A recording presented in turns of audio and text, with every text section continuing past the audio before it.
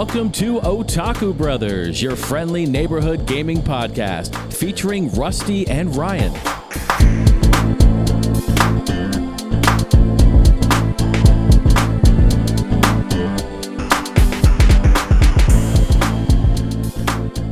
Hello everyone, and welcome to episode 136 of Otaku Brothers. My name is Rusty, and as always, I'm joined by my forever co-host and brother-in-law, Ryan. I don't even need to ask. I know you're a happy man right now. I'm very happy. Yeah, so last time we recorded, it was Lauren and I. So welcome back after your sabbatical. And since the last podcast 2 weeks ago, I've played two great games, which we are going to talk about today. One of which you've already finished, which is wild to me. I did. I know life the game, and I didn't rush through it. I have maybe 10 or 12 hours. Took me 42 hours to beat, 10 of which is probably me screwing around, so definitely enjoyed my time. Excellent. Well, we've definitely got quite a bit to talk about here on Otaku Brothers. Welcome in if you're a new listener, or if you're a reoccurring listener of the show. Ryan and I talk about a whole assortment of things. We normally kick off the show talking about any, relevant updates to our life that we want to bring to the show, bring to light, and then we talk about each and every episode, the games that we have been playing recently, and there are two very crispy hot releases right out of the game development oven. We've got Horizon Forbidden West, yes, and Elden Ring, FromSoft's newest game. We are super excited to talk about both of them. Ryan's played each pretty extensively. I've only played Horizon Forbidden West for the most part, but we'll get into all of that and then some. So, as you said, Lauren, my wife, your sister, recently joined you on the podcast, which will probably be a reoccurring thing here in the next several months. I'll probably just jump right into my kind of life updates, if you don't mind. Okay. Just because this week, actually, I'm starting a new little educational journey. It's a 30-week program for cybersecurity. So because of that, and I'll be rotating out and changing jobs, I finally got a date. Thank goodness. Cool. April 25th. Still have no idea what department I'm going to, which is a little unsettling, to say the very least. But excited nonetheless, but the long and short of that is that there is a lot of life change going on for me, and because of that, I needed to take a little bit of a break from the podcast, but I still wanted to get some Otaku Brothers episodes queued up and recorded for all of the good people out there, and I'm sure you still want to keep recording the podcast. Yeah, over the I'm always next down. 30 weeks. So you and Lauren will continue to record episodes. What the cadence will be, I think it's still a little undecided. Maybe when you guys just kind of get the itch to hop behind the microphones. Yeah, I mean, I don't know how often you'll be available or not, like, dead tired from your weeks and studying and all that jazz. I know with your masters, you were like, I want to run into a tree driving home from work. So if that's how you're feeling, maybe every second we have you on, or every third, we'll see. Yeah, we'll figure it out. So yeah, it should be good stuff. We're still going to have episodes planned in the many months to come.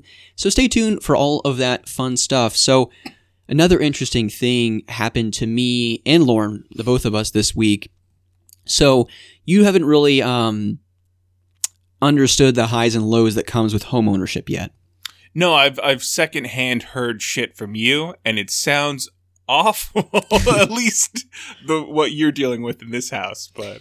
Yeah, so, Lauren and I, just for context for the listeners, we bought a house about a year and a half ago, and, we were in a one-bedroom apartment for as long as we had been married, and really at the peak of the pandemic, after about 8 months of the pandemic, we were losing our minds in a one-bedroom apartment, as many people were under quarantine. I can second that. Yeah, you couldn't go anywhere or really do much but play Xenoblade Chronicles, so, and Animal Crossing. New Horizons. But, so many hours were played. Yeah. But anyways, so we were kind of going nuts, and we started looking at the housing market. We bought a house, and it was one of those things that we hadn't had a lot of experience with. And it was also something that we didn't want to bring all of the parents' opinions in on, because if we did, it'll ruin the experience. It will. Especially with my parents. I wasn't going to say anything. Yeah, but I can. They're opinionated, but they have your best will, or the best for you in mind. Best interest in mind. Best interest. Yeah, for sure. And so we bought the house and we didn't take a magnifying glass to every square inch of it because we were like, hey, anything is better than our current living situation, right? Let's just live in or buy the first house that doesn't sell within the first couple of hours of being listed. So we bought the house and, over the next couple months, things were all fine and dandy. And then the Band-Aids kind of started coming off from the previous owner and we got a more realistic idea of the house that we had purchased. So a lot of unanticipated stuff and maintenance and repairs that we had to kind of take ownership of at that point because we were the new homeowners. And more recently, I would say the past 8 to 10 months, there's a couple of areas around the house where there's cracks in the drywall. And we thought it was a foundational issue because we had some foundation problems when we had moved in.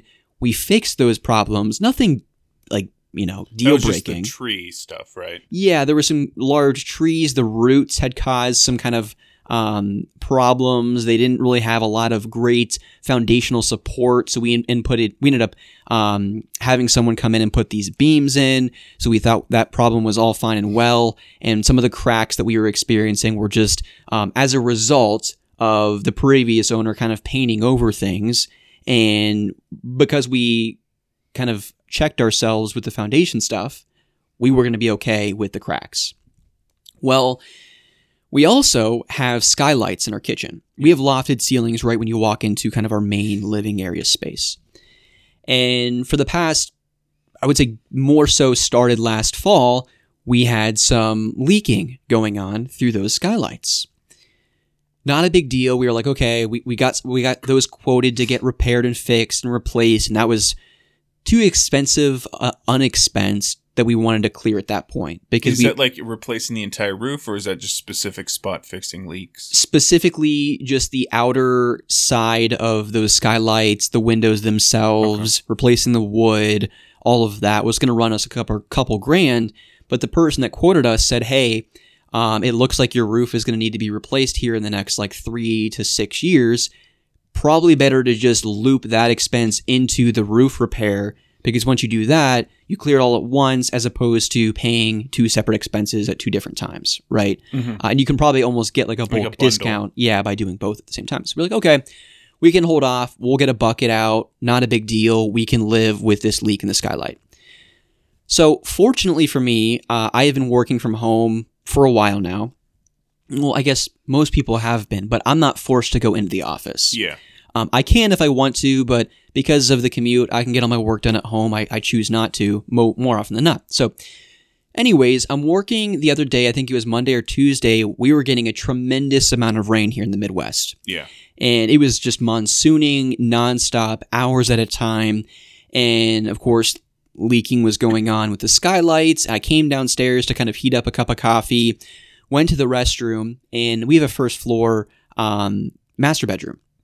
So I thought I heard the subtle sound of water dripping when I went to the restroom. And I was like, I just need to check out what's going on in here. So I went into our bedroom, and we have a window right when you walk in, and there was water coming down from the ceiling. And the cracks, the small cracks in the drywall that were there before, were now 2.5 feet long. Oh, shit. So the cracks had gotten worse. Water was seeping through. I went outside and saw an area on the siding of the house where it looks like there was, at some point, someone put some kind of I don't know, spackle or exactly something like that to correct or seal some type of crack that was going on. So I feel like that's probably where the rain is coming in. But the long and short of it is, Lauren and I have some pretty significant repairs coming real soon. So that's too bad. Both with the roof, the skylight, the siding. So the joys of homeownership, my friends. Yeah, I as much as I'm looking forward to having a house and having my own kind of space that I own, the way you talk about it, it's I can hold off a little bit. Yeah. So all of that aside, there's one other thing I wanted to highlight for my week this over the past couple of weeks that I've not been on the show that I'm really, really excited about. So as some people that are listening might know, as you're well aware, Ryan, back when the peak of the pandemic happened, I started streaming on Twitch. Yes. You know, many people were looking for just an extra hobby to kind of pass the time while we were all under quarantine. And the one that I decided to pick up outside or in addition to our podcast was streaming on Twitch. And so I started doing that for a while. Then I was running into a lot of issues with audio and the laptop I was using, and just the space I was in that one-bedroom apartment was never conducive to Twitch streaming. Yeah, and I mean, if you think the audio on this podcasting, your anal retentiveness is anything, you were having like 4 hours of prep to like lead up to make sure everything was right. Yeah, it was not healthy. Yeah. Wasn't good. So anyways, one of the things that I wanted to do at the tail end of that was this project where I'd go to my Backloggery account, which if you're not familiar with backloggery.com, it is a site where you can kind of track and chronicle your game collection. And I wanted to, use Twitch as a platform to do that in real time in front of an audience, listen to some chill tunes, and just kind of tell fun stories about the games in my collection, what they mean to me, tell stories about playing particular games in the N64 in my childhood, the PS2, a whole assortment of things that would have stemmed from that video series. But, like I said in this project that I'm going to get to here very shortly, I never want to come to something without coming to that project with my full self.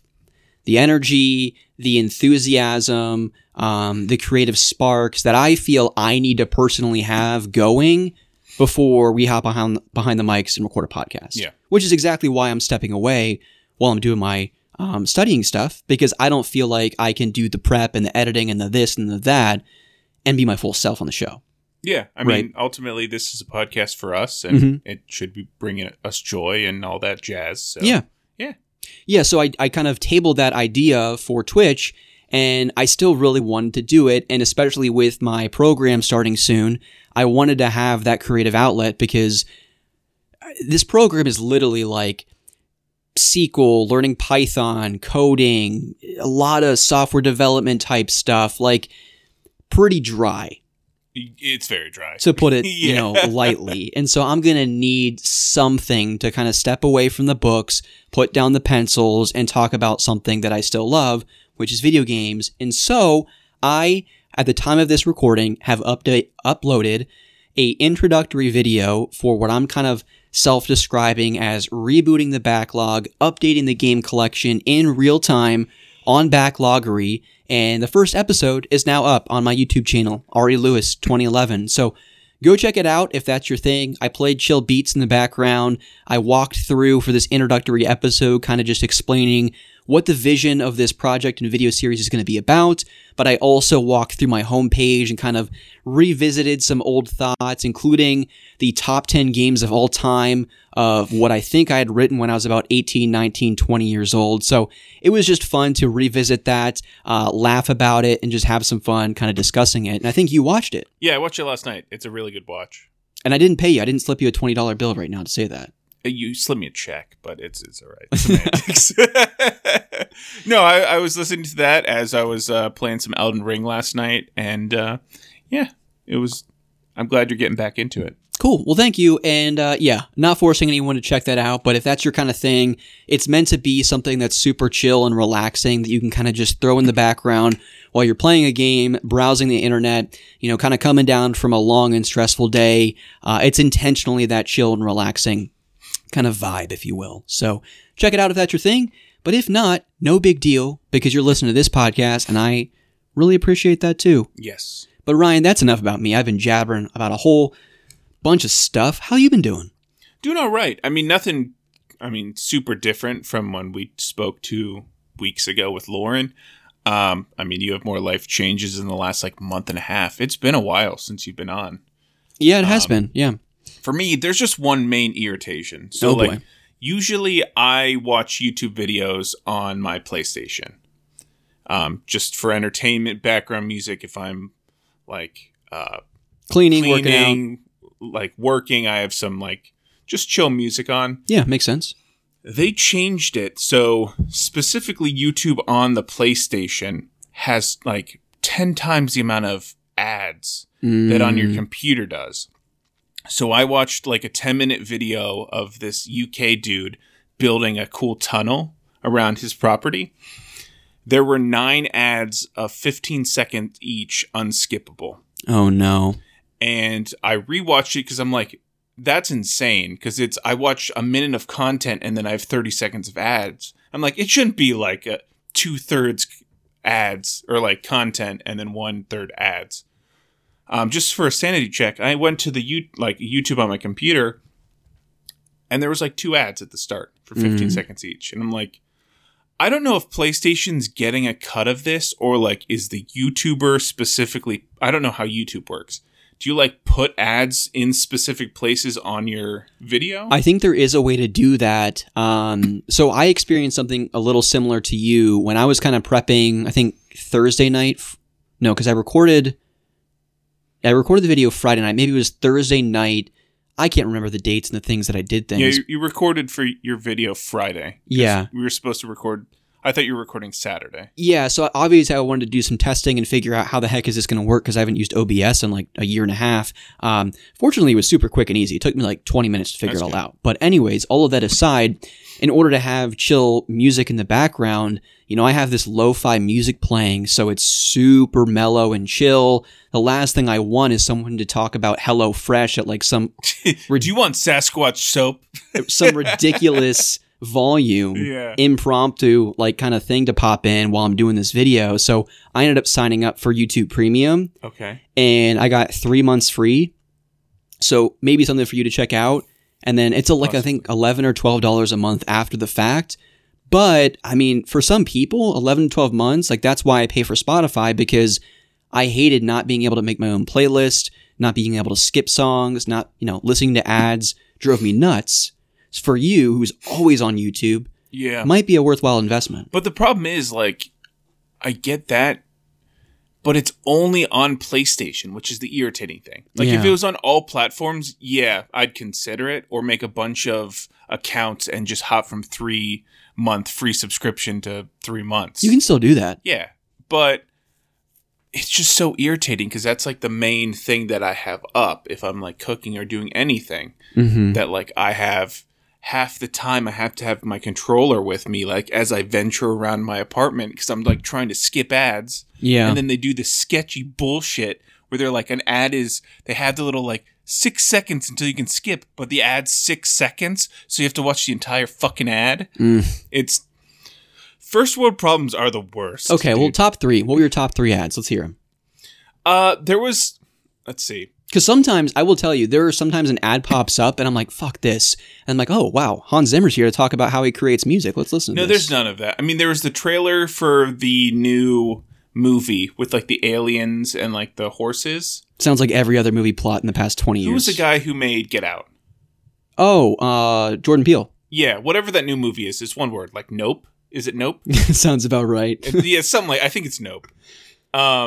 I see that one, and that's fine. It's like 2.5-minute trailer, so I can skip that. That's nice. There's one of a dad and like his kid eating pancakes. That's nice. That sounds I don't know what it's for. Pretty wholesome. There's that.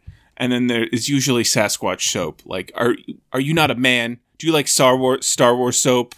Like, my man can smell better than your man. And I'm like, dude, I'm trying to make eggs and just watch things about Elden Ring and Horizon. Like, I want some legendary weapons, not fucking soap. Like, I don't care. I want a Death Seeker bow so I can kill some machines. Yeah, don't we all? Don't we all? So, my life's hard. Yeah. So that's my biggest problem right now. It's just a hindrance to enjoyment. Well, if that's the worst thing you got going on, Ryan. Yeah, no, I'm doing cool. You've been pretty damn well. Yeah, these last 2 weeks were fine. It's just, it seems like a very, like, since last, maybe, I think even just this last week, the change kind of went into effect.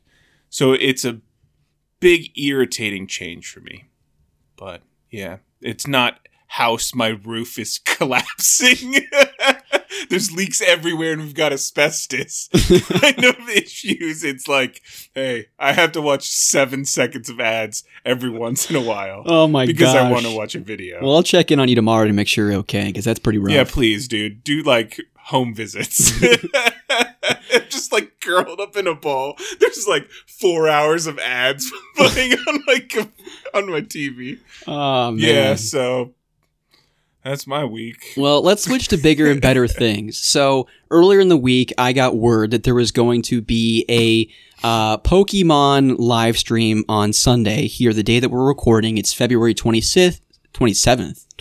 You said Star Wars, now I'm thinking Star Wars. Yeah, no, stuff. it's cool. There's Sith everywhere. Yeah. February 27th, 2022. Earlier this morning, 9 a.m. Eastern Standard. Yeah, no, I was planning to come over here at 9 just to record, and you're like, hey, can you be here at 9? Make sure you're here at 9, because there's a Pokemon thing. And I was like, is there, though? Because 9 a.m. is like, on a Sunday, nonetheless, is like the most obscure time. Like, usually it's 4 o'clock on like a Thursday. Well, and so I don't know, why, but this date, I believe, Chronos Correction Corner, if I'm wrong, you can write it into otakubrothers@gmail.com. Anytime Ryan and I get something wrong, if you have a question for us or you want to just provide some constructive criticism, we're not above reproach on this podcast. Not at all, because we're wrong a decent amount. Yeah, pretty often. But I think 26 years ago, this very day was when Pokemon, I think Red and Green debuted in Japan. Oh, okay. That makes more sense. And so that's why it's this Pokemon Celebration Day. And so this day last year, if I'm not mistaken, was when Pokemon Arceus and Brilliant Diamond and Shining Pearl were announced. Okay. And the 9 a.m. is what, 8 p.m. Japan time? You'd know that better than I would. So it on a Saturday night, right? So, yeah, it wouldn't be too off. It doesn't matter. Or Yeah. it would be Sunday night, 8 p.m. So it would be... You figure that out, draw it on a whiteboard and get back to us here in a couple minutes. What I'm going to do is talk about what was announced during this Pokemon event. So I was expecting the absolute worst. I was, thinking that they're just going to talk about Pokemon Unite, some random puzzle game that you have to pay $10 an hour to play on your mobile device, and maybe some Arceus DLC later in the year. Yeah, I didn't have high expectations. I mean, they just launched Arceus. I mean, I don't see them doing DLC for the remakes because that's through a different studio. I didn't really have high expectations, but yeah, we got some cool stuff. Yes, I mean, they talked exactly what I kind of anticipated them to talk about for the first 10, 12 minutes, whatever it was, which was a bunch of mobile games, new Pokemon coming to Pokemon Unite. There's a software update for Arceus coming later this afternoon.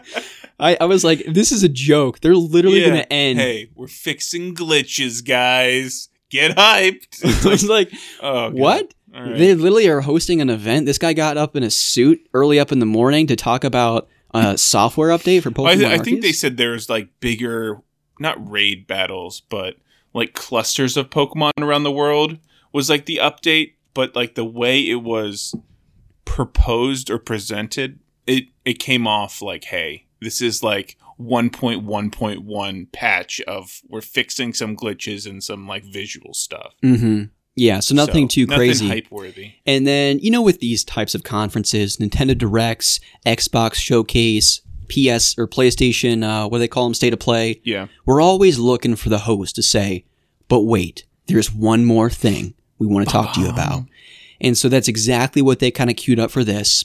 They go into this weird live-action trailer of this cop walking through this hallway, corporate building. It almost looked like. Yeah, it looked like they were in the Game Freak kind of headquarters building. Yeah, and you see the Game Freak logo, and so I was like, oh, is this going to be Let's Go, Togepi and Pichu? Well, it's funny to think like one night they just, it's like midnight. You got a film crew going, and it's just one of the guys with a flashlight walking around their offices as they're filming. Yeah. And so this guy ends up walking into this room. It almost looks like Professor Layton's study. Or Indiana Jones, Yeah, it's got a lot of different office. Pokemon-related stuff. And then shit starts freaking out, like their clock starts spinning. And then I'm like, they went to a Jirachi, because Jirachi's like the time Pokemon. I was like, they could do something with that. And yeah, we're thinking silver version, Let's Go, or some other remake. But and then they went right into a trailer that looked somewhat like Pokemon Arceus, also kind of looked like Sword and Shield, definitely looked like unlike anything that we'd seen to this point. It kind of looked like an amalgamation of a lot of those games. Yeah, and we were trying to pin down like architecture, and it looked way too big to be an expansion to Sword and Shield. Like I think the days of Sword and Shield are over, and that seems to be the case based off of the trailer. Yeah, and so Ryan and our minds were completely blown when they literally announced the 9th generation of Pokemon, Pokemon Scarlet and Pokemon Violet, coming in late 2022. So I have an article here pulled up from IGN titled Pokemon Scarlet and Pokemon Violet announced for late 2022. This is by Adam Bankhurst. So bear with me as we read some of the details of this little article. The Pokemon Company has announced that Pokemon Scarlet and Violet, a brand new open world Pokemon adventure, will be released on Nintendo Switch in late 2022. Announced during Pokemon Day 2022's Pokemon Presents, take a drink every time I say Pokemon. These two new Game Freak developed games will feature a new region, and its 3 starters have already been revealed, which I about lost my shit when I saw these. The starters are great. At the beginning of the game, the Light and Remaster. Yeah. At the beginning of the game, trainers will need to choose between the Grass Cat, Sprigatito? Not getting him. Sprigatito, the Fire Crocodile, Fuecoco, or the Water Duckling, Donald Duck, directly from Kingdom Hearts. There's now a crossover. This is developed by Square Enix, by the way. Water Duckling, his actual name is Quaxley. My dude. That is my new starter. I love the first generation, or the first evolution of Quaxley. Yeah. I'm going to have to wait, because usually they throw off all 3 evolutions. Mm-hmm. Because a fire crocodile? Like, could you imagine a mixture between Typhlosion and Fraligator? Oh, dude. Like, that would be fantastic. I'm here for it. So the article goes on, Pokemon Scarlet and Violet are an evolutionary step for the Pokemon franchise and feature an open world where various towns with no borders blend seamlessly into the wilderness. The Pokemon Company also notes that Pokemon can be seen everywhere in this wide open world, in the skies, in the sea, and on the streets. While we obviously don't know all the differences between the 2 versions, it has been revealed that trainers will have, quote, a different outfit depending on which game they're buying. So we're going to have to buy both, Ryan, at that point. Yeah, I think the naming convention pisses me off. And this is only just because I know colors. But, like, Scarlet is red, like a dark red, and Violet is a purple blue. And usually you think of, like, Ruby and Sapphire, and then Emerald's the, like, 3rd one. You would think Violet would be the 3rd one because it's purple. But I can't think of a good color blue that isn't, like, associated with other things. So, like, Sky Blue is light blue, but Sky would be, like, ground, the game. Or, like, Navy, and, like, you'd have to get into military things, like Navy Blue. And just pissed off about colors. Dude, I swear to our Lord, if I had, Professor Phil, what's her name? Whoever the Magic School Bus lady was, if I had her phone number, I would say, hey, let's take a trip to Ryan's brain today. Because I want to know what the hell is going on in there sometimes. Well, I'm just thinking of colors. Like, color-wise, it doesn't make sense, but I'm all for this. Well, I'm happy you're happy, dude. I'm just still coming to grips with whatever you were just saying about colors. Okay. No, Ryan, you're good. You don't need to tell me. You don't need to explain. We're good. We got it. First generation, you literally have red, and you have blue, and then you have green. You would think if they're doing red, they would do blue, and they do either green or purple. They could still do Pokemon Grass version or something, Okay. Or AstroTurf or something. Yeah. A different color green. Yeah, they I don't know any other colors, like offsets of green, but... Well, when I think the overwhelming response, and I don't know because I haven't checked Twitter at this point, but this seems pretty surprising that we got Brilliant Diamond Shining Pearl, I believe in November of last year. Not 3 months later, we get Pokemon Arceus, and we are already going to be getting the 9th generation Pokemon game. This seems crazy to me. No, it's a really quick turnaround. I mean, they didn't show any release dates. They didn't have any time frame. So, like, it's really open-ended. So this could be a 24 game, for all we know. It looks very much like Arceus. I like the progression of Sword and Shield, which was, like, open areas in selective portions of the map. And then they had Arceus, which is everywhere in the map with like very little towns and things, which is more of like a Monster Hunter. Like you go out to a specific biome, hunt the thing, and come back to your like Firelink or hometown. And then for this one, it's or the way they're in the article saying is seamless between going in and out of towns to open worlds in your paths. So that was like the end game, which is where we wanted it to go, which is instead of having these very linear paths between towns like in Sword and Shield, which was just jarring because there was tiny paths and it was so linear. If they have giant paths between these towns, almost like Breath of the Wild or those open world games that do it well, that would be kind of what we were thinking of Pokemon in back when we were kids, visualizing it. I'm just hoping either between now and Pokemon, they either up the graphics, the frame rates, they make improvements from the style that's been in the last two games, Arceus and Sword and Shield, going into this 9th gen. Because it gives me hope for the 10th gen if they can start making improvements now, honing in on a new formula. Gives me hope. But they really need to have voice acting in this game. Well, I don't think they're going to have that, but, you know, and also taking into account, and I think Ryan and I are well aware of this, that there are multiple development teams working on Pokemon Snap versus the remakes like Diamond and Pearl and Arceus. Even with all of that and taking all of that into account, I still feel like this next game, Scarlet and Violet, is coming. Too soon might be a stretch, but I'm even going to say too soon following Arceus. Like, let Arceus breathe a little bit. I mean, right after Arceus comes out, we've got Horizon Forbidden West, and we've got Elden Ring. I mean, everyone's like already tossed Arceus in the trash. Yeah, I wouldn't have announced.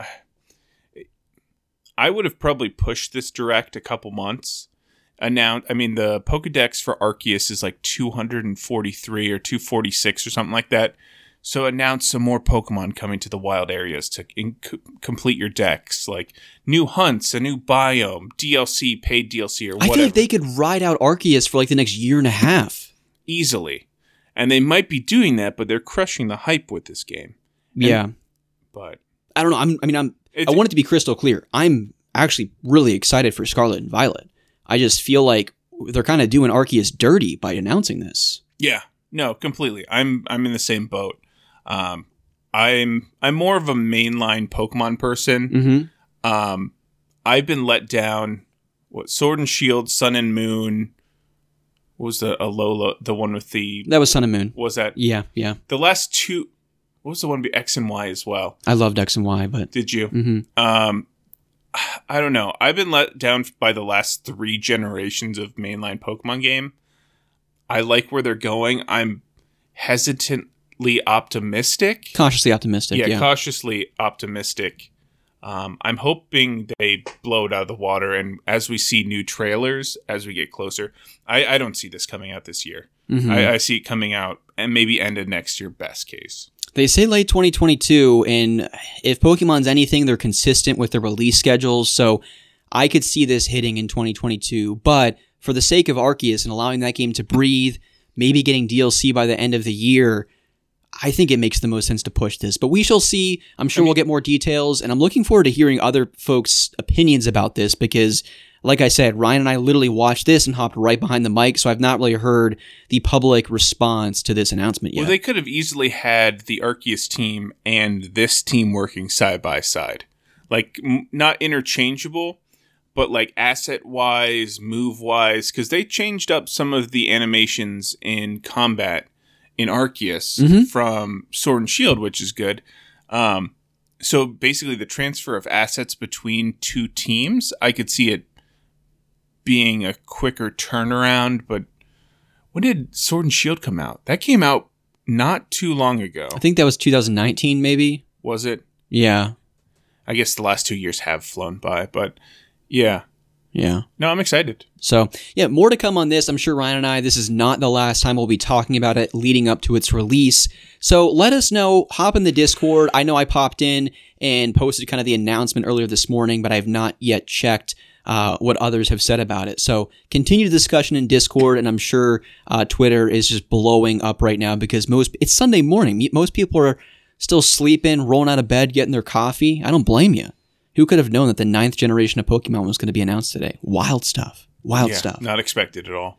But Ryan, we've already gone 35 minutes and we haven't even gotten to the main topic of the show yet. So what do you say we take a little bit of a break and then we go into all things Horizon Forbidden West and Elden Ring? What are your thoughts? I'm so ready. I'm sure you are. Let's get into it.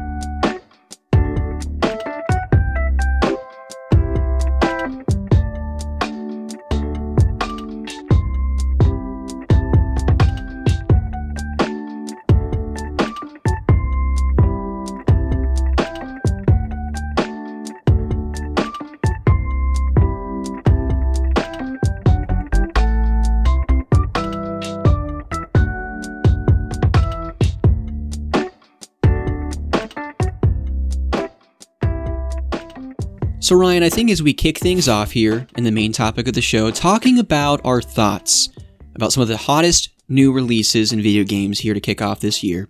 We've got Horizon Forbidden West, Yes. and we've got Elden Ring, FromSoft's latest release. I want to preface this conversation by saying that Ryan and I will be not going into any story-related spoilers. I know there's a lot of ambiguity when it comes to something like Elden Ring, but it's very easy to creep into spoiler territory when it comes to Horizon Forbidden West. Yeah, like Elden Ring spoilers for me, at least having experienced it raw, is there's these type environments. I mean, with Miyazaki, you expect a swamp, but like saying going here, you get this type of environment, and then talking about bosses and like that kind of stuff is spoilers to me. Yeah, so we will not be going into any of that stuff. Yes.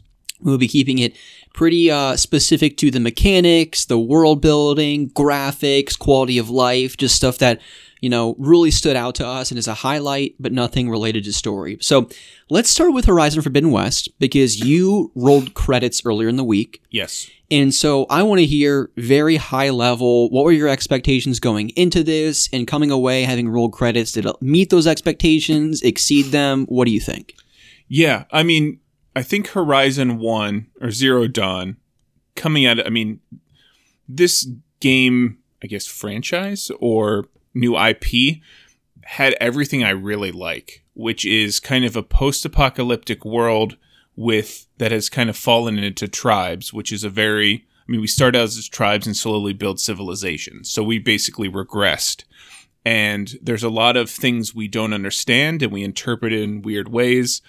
And trying to understand what happened 1,000 years before with, I guess, current day type civilizations that had robots, and now why are there roaming robots around the world? Mm-hmm. And I love all of that. And then you add in a great protagonist with Aloy and really fantastic weapons, a big variety of weapons, and then a solid feeling to each one of those weapons. They all have a lot of oomph behind them. Mm-hmm. So, I mean, going into this one, I expected one for it to further the plot and then be up to the same quality. Yeah. And then it's really hard to, I guess, compare the two, because Zero Dawn had to establish a new IP and establish the characters, the world, and Forbidden West had to grow on that. Mm-hmm. And I think they did. I think they did a great job of both approaching the world in a different way with like the variety in different environments. It's still open world. It's a big freaking world. And then they changed up kind of the formula of the story to further the lore that's already been established in the first game. Mm-hmm. Whether through all of the things around the environment, through the comics. Nintai posted an hour and a half long lore video which I would definitely recommend you watching before going into Forbidden West, because it's been like 2-3 years since the first one. So for someone that wants to play the hottest, latest, and greatest game, do you think, and hasn't played Zero Dawn, do you think it's doable and worth it to skip Zero Dawn, watch that video, and jump into Forbidden West? No. You want to experience all of the characters you meet in the first game that transition into the second game, and why some of the dialogue that they speak about in the second game referencing some of those events have such levity behind them. I would agree. You would lose so much. And one of my favorite things in this, which you wanted to kind of go through the main plot, and I wanted to know everything about everything when it came to characters in my main kind of entourage. But you have these dialogue options if you want them. They're not required, to kind of understand the characters, kind of further your relationships with them. It doesn't have any, it doesn't change the plot, but you get to know how they feel, how they react to the first game events. Mm-hmm. And so I think you would lose too much in kind of the oh shit moments in the first game, and then understanding what your motivations are coming right into the start of the second game. Yeah. No, I would tend to agree. So my expectations coming into this were pretty high. I didn't play Zero Dawn when it came out back in 2017. I think it was around 2019 that I ended up actually playing Zero Dawn to completion. I loved it. You had to push me a little bit to finally get around to playing this one. Yeah. Horizon, God of War. I've never been successful on Breath of the Wild, but I'm hoping maybe this year. I mean, I never want to start a game, especially something that big and has that much of a reputation behind it, when I'm not in the mood to play it, because as I'll get into here shortly, when I started Ghost of Tsushima 2 years ago, it's crazy to think that game came out in 2020. Yeah. I wasn't in the mood for that open world game back when it came out in July, and I played it in November, December of that year, and it became my game of the year. Yeah. I'm finding with Forbidden West that it's really ebbed and flowed with me, and I think it's less about the story, it's less about the game itself and the gameplay, and more that I'm just not in the mood for that type of game right now. That's fair. But what's continuing to kind of push me forward and kind of compel me to play this game to completion has been the story. And I'm really at this point in the game where I'm on like the final 2 missions, so we just had a pretty significant climax in the events that happened, and I feel like, okay, well, at this point, I can't stop playing the game. Yeah. One of the things in my notes here, I have a lot of positives, I have some negatives.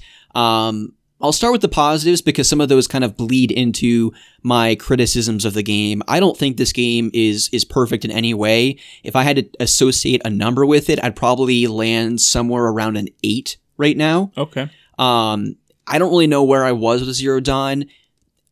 Admittedly, having watched my wife, because she's now playing Zero Dawn for the very first time, just graphically, frame rate, the weapon, hit detection, things like that, they've significantly improved all of that in Forbidden West. Yeah, because right before this, originally I wasn't going to play Horizon. I was going to wait until after Elden Ring, and then I think 2 weekends ago, like a week before Horizon came out, I picked up Horizon 1 and I made a new save file on the PS5. And I was starting to go through that. I mean, you have the opening kind of more linear start to the first game, similar to the second, but you have that establishing plot and some of those missions where you get to meet the main character, Aloy. And I'm like, I fucking love this game. Like, the first one was great. And I'm like, there's no way after remembering how the plot goes that I can't just pick it up. Mm-hmm. Yeah, no, that makes sense. And I'm glad you did play it, because I'm glad that we can kind of ping pong the conversation here. But one of the things that I'm not sure I shared this sentiment, but I know a lot of criticisms I remember hearing about Zero Dawn was that it was just another open world game with little in the way of fun and interesting things to do outside of the main quest. I feel like they've corrected those wrongs with Forbidden West, maybe to its detriment for some people, and I would say partially myself included with that, because this game to me feels like an Ubisoft game. This feels like a Far Cry open world. It feels like a more recent Assassin's Creed Origins, Valhalla, and Odyssey open world, where there's an insane number of icons. You have your outposts that you can take over. You have these things called ruins, which are basically these mini little Zelda Breath of the Wild shrines with puzzles. And if you solve the puzzle correctly, you find a fun little item. And then you have these rebel outposts that you can go take over. You have these cauldrons, which are like these really expansive, deep dungeons. I mean, think like really, well-designed Zelda dungeons here. So I feel like they've definitely built out the world in a significant way with a lot of interesting and fun things to do. When I say to its detriment, it's because for someone like myself who gets so easily distracted, and right now I'm on a tight clock where my time's running out, where I don't, my free time's running out with this program starting. Yeah. You have other releases that you want to play like Elden Ring. I found it difficult to beeline the story because there's just an overwhelming number of things to do in the game. Yeah, and I don't think they've added anything from the first one. So they had cauldrons in the first one. They had it. They're not like the rebel outposts like they are in the second. They had kind of like barbarian kind of outposts where you had a friend help you kind of infiltrate those. They had the hunting grounds like they do in this one. I don't think they have like races in this one. And they have like arena in this one, which I don't think they had. They have all the tall necks. I don't think they really added too much. Mm-hmm. But whether you did that in the first game or not, I mean, I did literally everything in the first game. So it might be better because you can go into your map and start unclicking icons to take it off your map. So those are all great points, and I'm glad because I knew that you had Zero Dawn more fresh than I did in your mind. And I think part of this, going back to my thoughts about, I don't know if I'm in the right mood to play this game right now, and I think that a lot of that has to do with open world fatigue. So for new listeners, people that haven't been listening in a little while, I put 100 hours into Assassin's Creed Valhalla between November and December. And then I immediately picked up Assassin's Creed Origins, put 60 hours into that in January, and platinumed it. So I'm kind of tired of running to all the icons in the map, 100%ing, doing all the side quests, taking out all the outposts, finding all the collectibles. And so when I go right into something like Horizon Forbidden West, I'm like, I just want the main course. I just want the story. I don't need all of this other stuff right now. Yeah, I don't see Elden Ring being good for you. Than right now at all. I mean, because I was almost worried coming off of Horizon. I was thinking about it during the week as I was playing through it. I'm going from one open world game to another with Elden Ring. And Elden Ring is far larger in scale than Horizon.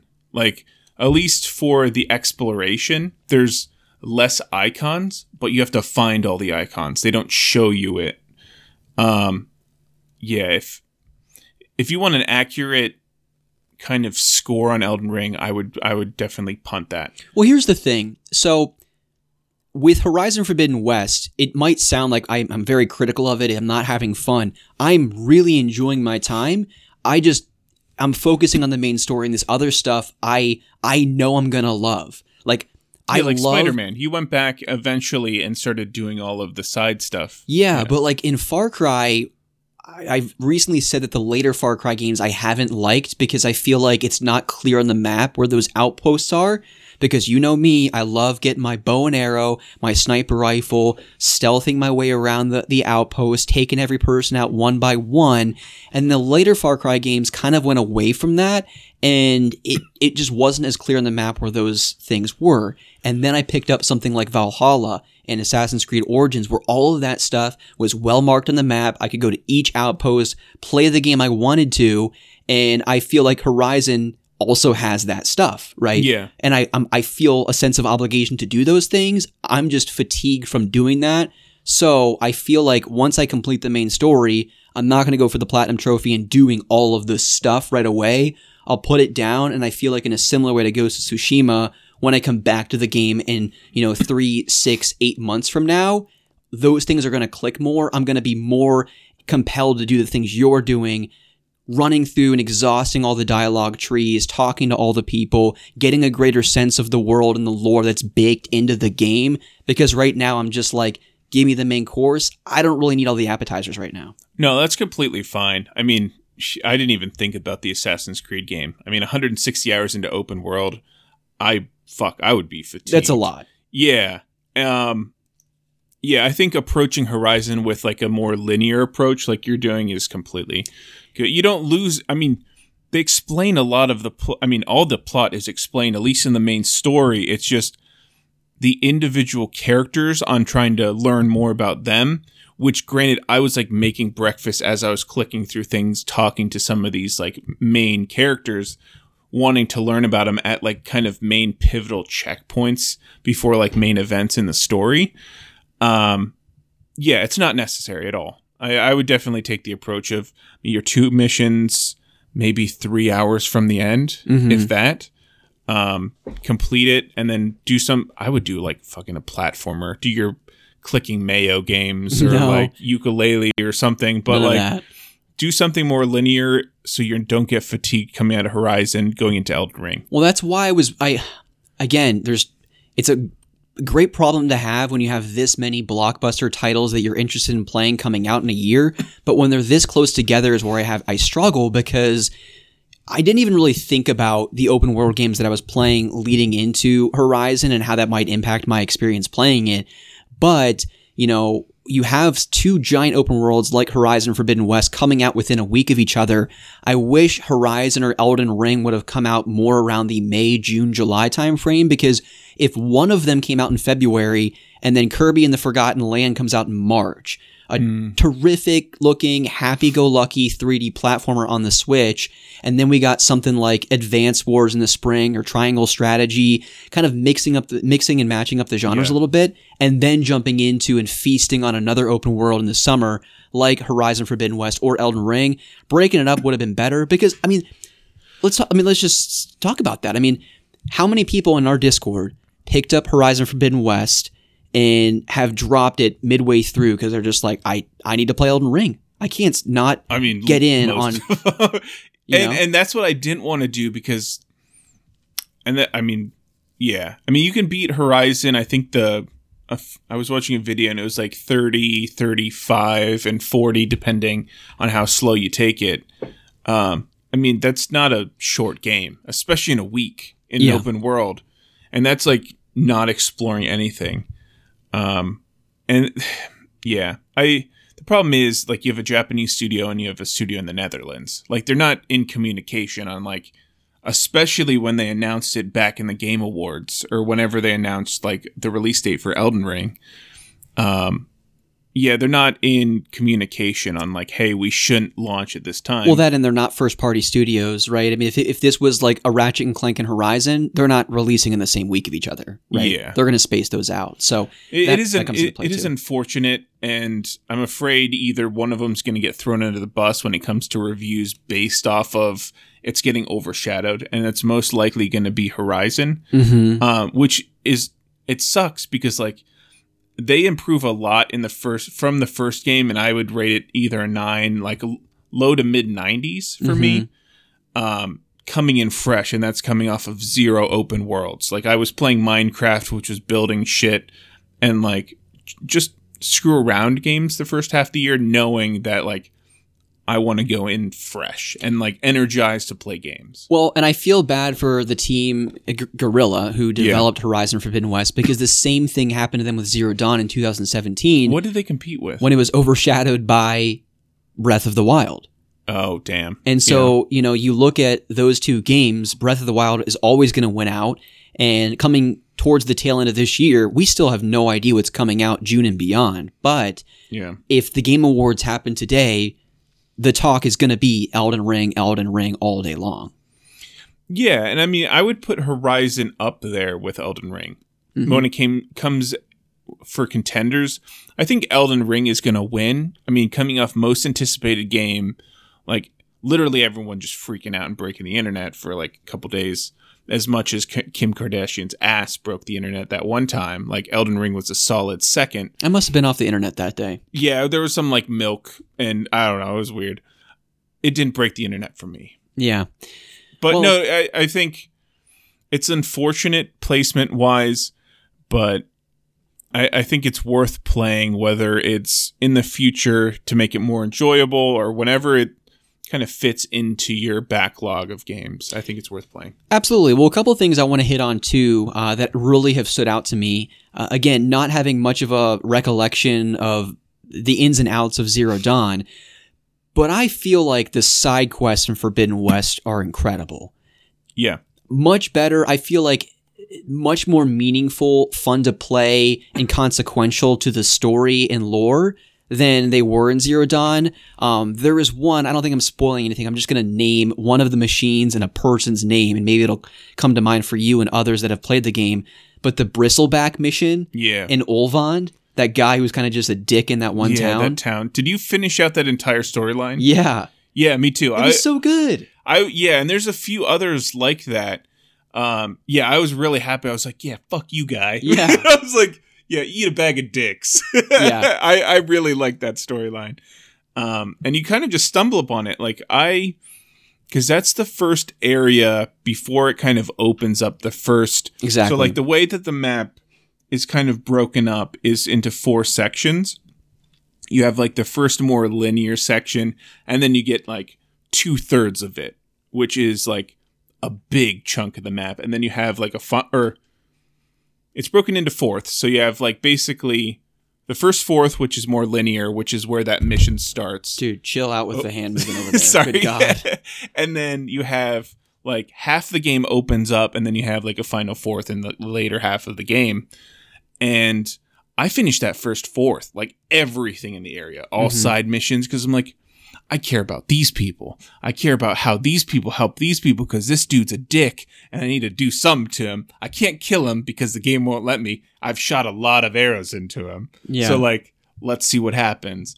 Yeah, I think there are really good side missions in here. Yeah, so that's been a highlight for me. I mean, again, I don't want to bring a positive and then bring it down with a negative. You know, having played something like The Witcher, Mass Effect, games where your choices and what you say really have an effect and impact on the story and the events that take place.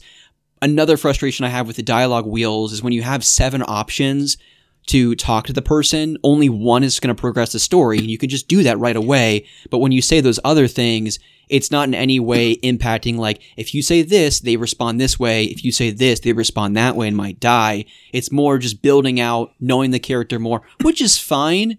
But I feel like, you know, having experience and having played something like The Witcher 3 and going on these rabbit hole side quests that have sometimes more payoff and wild scenarios and results than some of the main quests, you're not going to necessarily find that in Horizon, even though there's some really rich storytelling going on. Yeah, I think it does a disservice to compare to The Witcher. Like, they're completely different approaches to open world. They are, but I mean, I think it's fair to say, if you're giving me 7 dialogue options, to bring up the fact that there's no impact to people that may have not played the game, just knowing full well that you're building out the story more, but you can exhaust those dialogue tree options all day long. Nothing's going to happen to the story if you do that. Yeah, the main quest line. Yeah. Yeah, and I think they take more of a Skyrim approach, where like the main mission is like a linear thing, and then you have all the side missions. Yeah. With like the Dawn Guard. The Dawn Guard in their like or the vampire stuff doesn't affect your going after the main dragon who's going to end the world. But it's just kind of like filling out the lore. And it's more of that approach than like, yeah, it affects everything. And I mean, teach his own. I mean, there's a lot of different approaches to open world. I haven't played The Witcher, but I've heard that, I mean, you have so many different options. It's kind of like Mass Effect. Like, those have more impact on the story compared to these. My main complaint with all of the dialogue options is it didn't highlight which one progresses the like talking with people, like make one yellow and everything white, because I wanted to hear all the dialogue options, and then I'd accidentally click the one that progresses the story. Well, there's like a little dot next to it. I didn't see that. Yeah, there's a dot next to the one, because I know exactly which one to press every single time. Oh, fuck. Well, I didn't see the dots. Yeah. And I was talking to the one dude covered in white paint, and I'm like, I want to know more about this. And then I click the one that is like, hey, let's go off and do the mission now. And I'm like, fuck, I had 2 more things to learn about you, man. Like, it's always the bottom left corner dialogue tree. Dude, I put 44 hours in this game. I didn't know that. You're a pretty smart dude. I feel like you would have figured that out. I never figured that out. No. All right. Well, that sucks. You learned something. Well, usually it's like this one's the one that's a little bit off color. Damn it. Now I feel stupid. Well, and in your defense, I mean, oftentimes dialogue and text in games is super small, so you can't tell, what's what, so it's... You don't need to defend me. I'm trying. I appreciate it. You make it difficult sometimes. I never put 2 and 2 together, but I guess looking back, it has always been the bottom left one that kind of gets you out of conversations. Yeah. Well, cool. One other thing I wanted to bring up before kind of getting into more of my critiques of the game, and it should be no surprise because I typically have an ear for it, but I don't know how you could not have an ear for it when playing this game. The soundtrack is phenomenal, first of all. Mm-hmm. I feel like in Zero Dawn, it was really just that main Aloy theme that stuck with me after the credits rolled. Yeah. But in this one, it's far more prominent. You have ambient nature sounds when exploring the world. You hear birds chirping. You hear bugs moving around. You hear the pigs making their pig sounds, right? I mean, yeah, you do. I mean, it really adds to that sense of immersion and just getting lost in the world that I feel like Zero Dawn maybe didn't have as much. Yeah, and this is kind of the first game I really played with headphones throughout the entire thing. And, like, you get really immersed in the game, almost to a fault with me. Like, I disappeared for a week. Granted, because I was trying to complete the game, and it's a lot of hours. But, like, yeah, it's surprising how much... Like, I tried after playing Elden Ring, at least for the first couple hours, with headphones on as well. And, like, you hear scratching behind you, and then I about shit bricks when something came through a door. Mm-hmm. Like, it's a totally different feel than, like, surround sound. Yeah. But yeah, the main theme though with the title scroll kind of, I love that new song. Mm-hmm. It's like Kingdom Hearts 3 type of like level of song. Oh yeah, well someone was singing, right? Yeah, there was someone singing. Yeah, I don't know who it was, but it was really good. Yeah, no, the soundtrack is definitely a standout in this game. I always point to. If there's ever a game that really immersed me in the world, the one I always point to is Skyrim, and that's not necessarily the world they build, it's the music that Jeremy Soule composes that really complements you getting lost. Yeah. And I feel like whoever composed the soundtrack to Horizon Forbidden West, which I feel bad for not even knowing the composer or group of composers that contributed music to the game, they do such a phenomenal job, complementing wandering around. No, I completely agree. Yeah, So- I explored a lot of the map. Just kind of running around, trying to get the tall necks to open up the map so I could see everything. And yeah, it's fantastic. Well, one other question I had for you before I kind of go into some of my criticisms is, how did you play the game? Because the skill tree that you have here, there's many different options. They kind of break it out, and I think into 6 different categories, so you can really tailor your experience if you want to focus more on melee, or if you want to focus more on using your bow and arrow. Yeah, so there's like Warrior, which is your melee. They have Traps, which is just putting down traps like explosive poison. There's like your archery kind of bow. Hunter, I think is what it's called. Then there was a healing tree, which is more like collect more berries for healing and healing shit. And then the last one was like overrides. Related to machines. So yeah. What was your playstyle? Were you focused more melee, more bow and arrow? Were you a mix of the two? I didn't touch the override tree or the trap tree. I maxed out the hunter tree like almost immediately, along with the help of like the healing tree a bit, just to get more boost on potions and things to survivability. And then I did a bit of the warrior tree just for, there was some stamina related stuff for your concentration that I think were in that tree that I think came in handy. So that's how I played the game. There's specific like end game weapons that are, or armors that are more tailored to like if you're better with trapping or you're better with concentration. So I was going more after like, I want to be able to slow motion this monster and pick off like key things on the monster. that's kind of how I approached it. Okay. Yeah, I was very similar. I was more the survivor tree. So I was doing a lot of the stealth skill things that you could add and the hunter stuff. So I was very much, I mean, it should be no surprise whether I play Skyrim, Ghost of Tsushima, Assassin's Creed, any open world game, 99% of the time I'm going to be focusing my bow and arrow, my stealth, however I can play the game without anyone noticing me. That's what I tend to do. One of the criticisms that I have in getting into some of my critiques of the game is when we saw trailers for this game, it looked like some of that up close and personal combat stuff using your spear was going to have significant improvements over Zero Dawn. And I think there are some, but I still feel like melee does nothing for me in this game. And that's probably because you didn't deck out the tree, the far left tree with the warrior, because there's a lot of more complex combos that you can do when it comes to switching between R1, R2, like a light attack versus R2. You can plant energy on the person based off of like an R2, which explodes, which causes a lot of damage. There's different, I think, elements. Like you can, I don't know if you ever used like your R1, which gave you like a special move. Like the thing that I used was like a face paint on Aloy, which gave me like 4 really powerful shots. Is kind of the skill I used, but there are skills within that warrior tree which allows you to really power up the melee. Okay. Yeah, maybe. So it's more going through on a melee build character or end game where you have everything unlocked that you would see that more functionality of melee. Yeah, I upgraded about 10 of the 27 skill trees, so I have a lot of those. What did you just call them? Upgrades? Yeah, I mean, just the different moves that you could do. Like when you press R1 3 times, then you press R2. Like, I have some of that. I don't know. It just doesn't really feel like satisfying combat to me. Yeah, I never really used it. I never felt powerful enough for me either.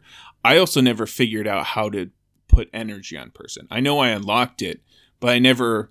Like, you have to click R2 and at a specific time within a combo to build up energy on your sword and then to put it on someone before you could then hit it with a bow and really kind of gain those effects. But yeah, I have the same kind of feel. Well, and I feel like when you play something like Horizon, you know, one of the things that you can do is you use this little device that you have on, it's like a little earpiece. It's called a focus. And so you scan these machines and you find the most vulnerable places on the machine that's going to hurt when you shoot arrows at them. And I cannot ever describe well how satisfying it is to, in mid-combat, when they've been alerted and they're coming after you and you slow down time with your bow and arrow and you find that little vulnerable piece and you hit it just perfectly and the monster just explodes. Yeah. Like, I know, was it the Billow guys? The ones with the kind of sack of poison and the sack of poison on their back? Yeah. They're almost like exploding bugs. Like, you hit one and it just, like, bursts into this ice, like, blizzard, and you're like, all right, it's frozen there. Let's fuck him up some more. You take out like his little neck sack and you're like, all right. All right. And then it kills everything around it too. Cause that explosion, like whether it's fire, ice, poison, I'm like, oh, it's really satisfying. Yeah, no, it really is. So, the bow and arrow combat is still really, really well done. They have multiple different bows that do very different things and all of that's been fun to experiment with. So, really good on the range combat side of things. Let's get into some of the criticisms of this game, Ryan. Okay. I'm curious if you feel similarly with some of this stuff. Again, not having much context into how it was in Zero Dawn, but I don't remember it being very good. I'll start out with the worst criticism I have. Climbing is, I don't even want to say okay at best, but it is downright awful at worst. It's different than the first game. So the first game, I think my complaint for the first game at least, was all of the ledges that you can climb on had yellow like tape on them. So it really was jarring, kind of taking you out of the world. Because you're like, I get there's like machines and old world stuff, but are all the cliffs really going to have yellow on there? Mm-hmm. In this new game, it's you put your focus on the world if you want to be able to see it. If not, it's like completely just rock side, and you can see all of the strips you're able to climb on a little bit easier. I didn't have too many problems with it.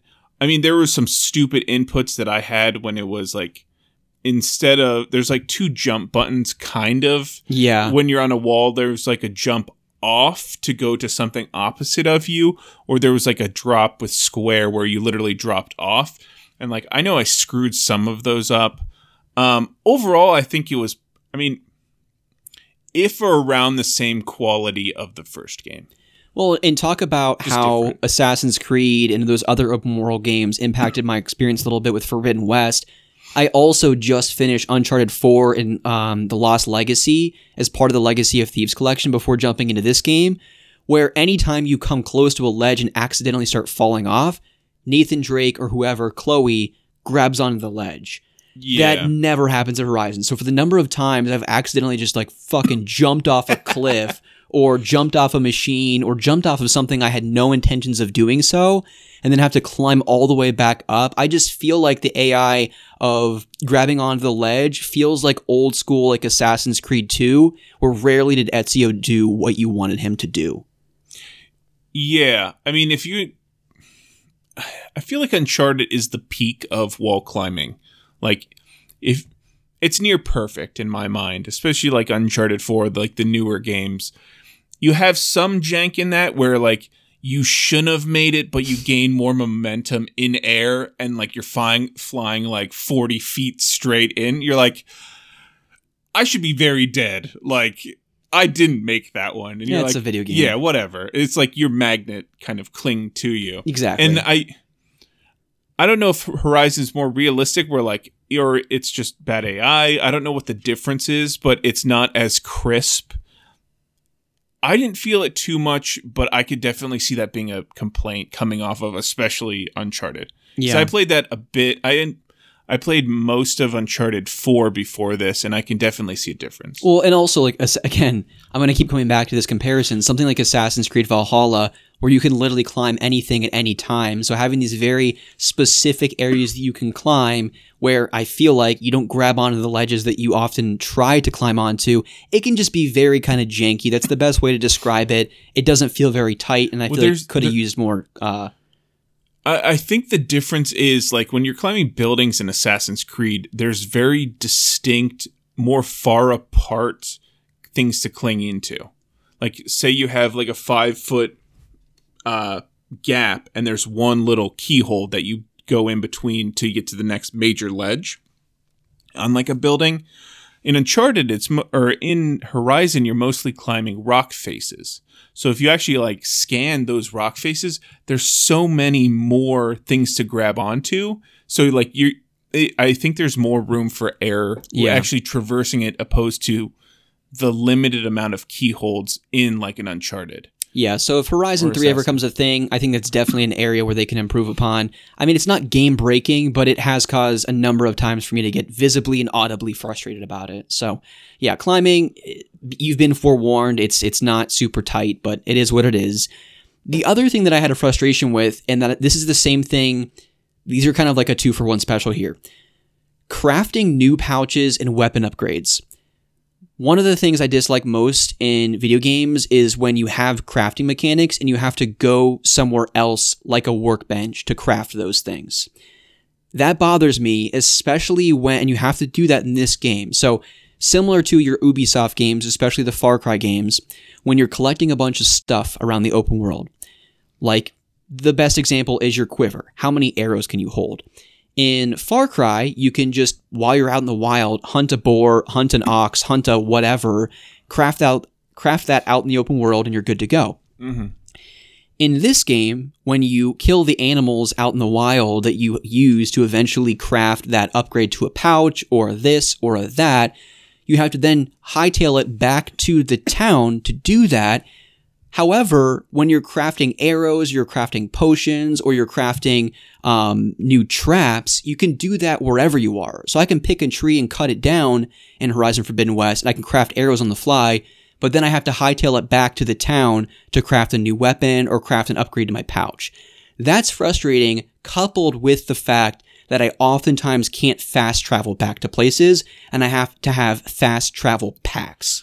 You can fast travel without using a fast travel pack to certain hub locations, but oftentimes you have to use a fast travel pack that you have to pay for in order to fast travel. I just feel like an open world. That was in the first game, though. I know it wasn't. It drove me up a fucking wall. But, yeah, and that's one of my things is they almost regressed because at least, or maybe I haven't found it, but in the first game, they had fast travel packs, but there was also a golden fast travel pack, which allowed you to have unlimited fast travel, which I haven't found in this game, and I don't know if it is there. They also regressed on the fly pouch upgrades, which used to be in your main hub anywhere. There was never upgrades at a workbench in the first one. So that just seems backwards to me. For the pouches, yes, but I think it makes sense for the upgrades on your bow to do it not on the fly, to do it at a That's workbench. fair. I can live the pouches, with that. I completely agree. It's free to travel at a bonfire, but having to find a bonfire or basically pay for like 25 shards to buy a pouch. It's annoying coming from the first one where you had a limited midway through the game. I completely agree. My other frustration that kind of couples that is just navigating the world itself. So part of this stems from just a quality of life thing I had in The Witcher 3 and Assassin's Creed Valhalla and Assassin's Creed Origins. I could press down on the control pad and just call my horse or call my camel, and I could run anywhere. If I override a charger, which is basically the equivalent of a giant ram in Horizon Forbidden West, I feel like there should be like your pet charger, like your charger that you can press down on the control pad at any given time. Once you've overridden one, or at some point in the game, maybe 5 to 10 hours in, you have the charger for Aloy, that when you call that charger, you can go and navigate and run around the world. I understand the idea of like, no, they want you to experiment with other machines that you can override and stuff like that. But it becomes frustrating when, again, getting back to, you have to pay for fast travel and you have to go and, craft and upgrade your things in certain towns. You can't do it on the fly, and you don't have a way to get back to places fast. Well, you do have a down button to call your charger, if you have a charger tamed. If your charger dies in battle, then you don't have a charger and you have to grab another one. So like scrolling through that wheel where you have traps and you have potions, there is a call your charger button. And you can call your charger. How close does it have to be to you? I'm curious. It teleports it to you. Really? Yeah, within like 15 feet and just runs out of nowhere. Well, I'm not above reproach. I stand corrected. I didn't know you could do that. Yeah, so there is a button. You just have to, like, on your keypad, scroll to the right, most likely, because it's not selected in the right area. You just scroll over because you can have potions, you can have food, you can have all your traps on that. And then it's also your charger or whatever pet you have overridden, you can call from anywhere. So say I have a raptor that you have to go to a cauldron and get more options.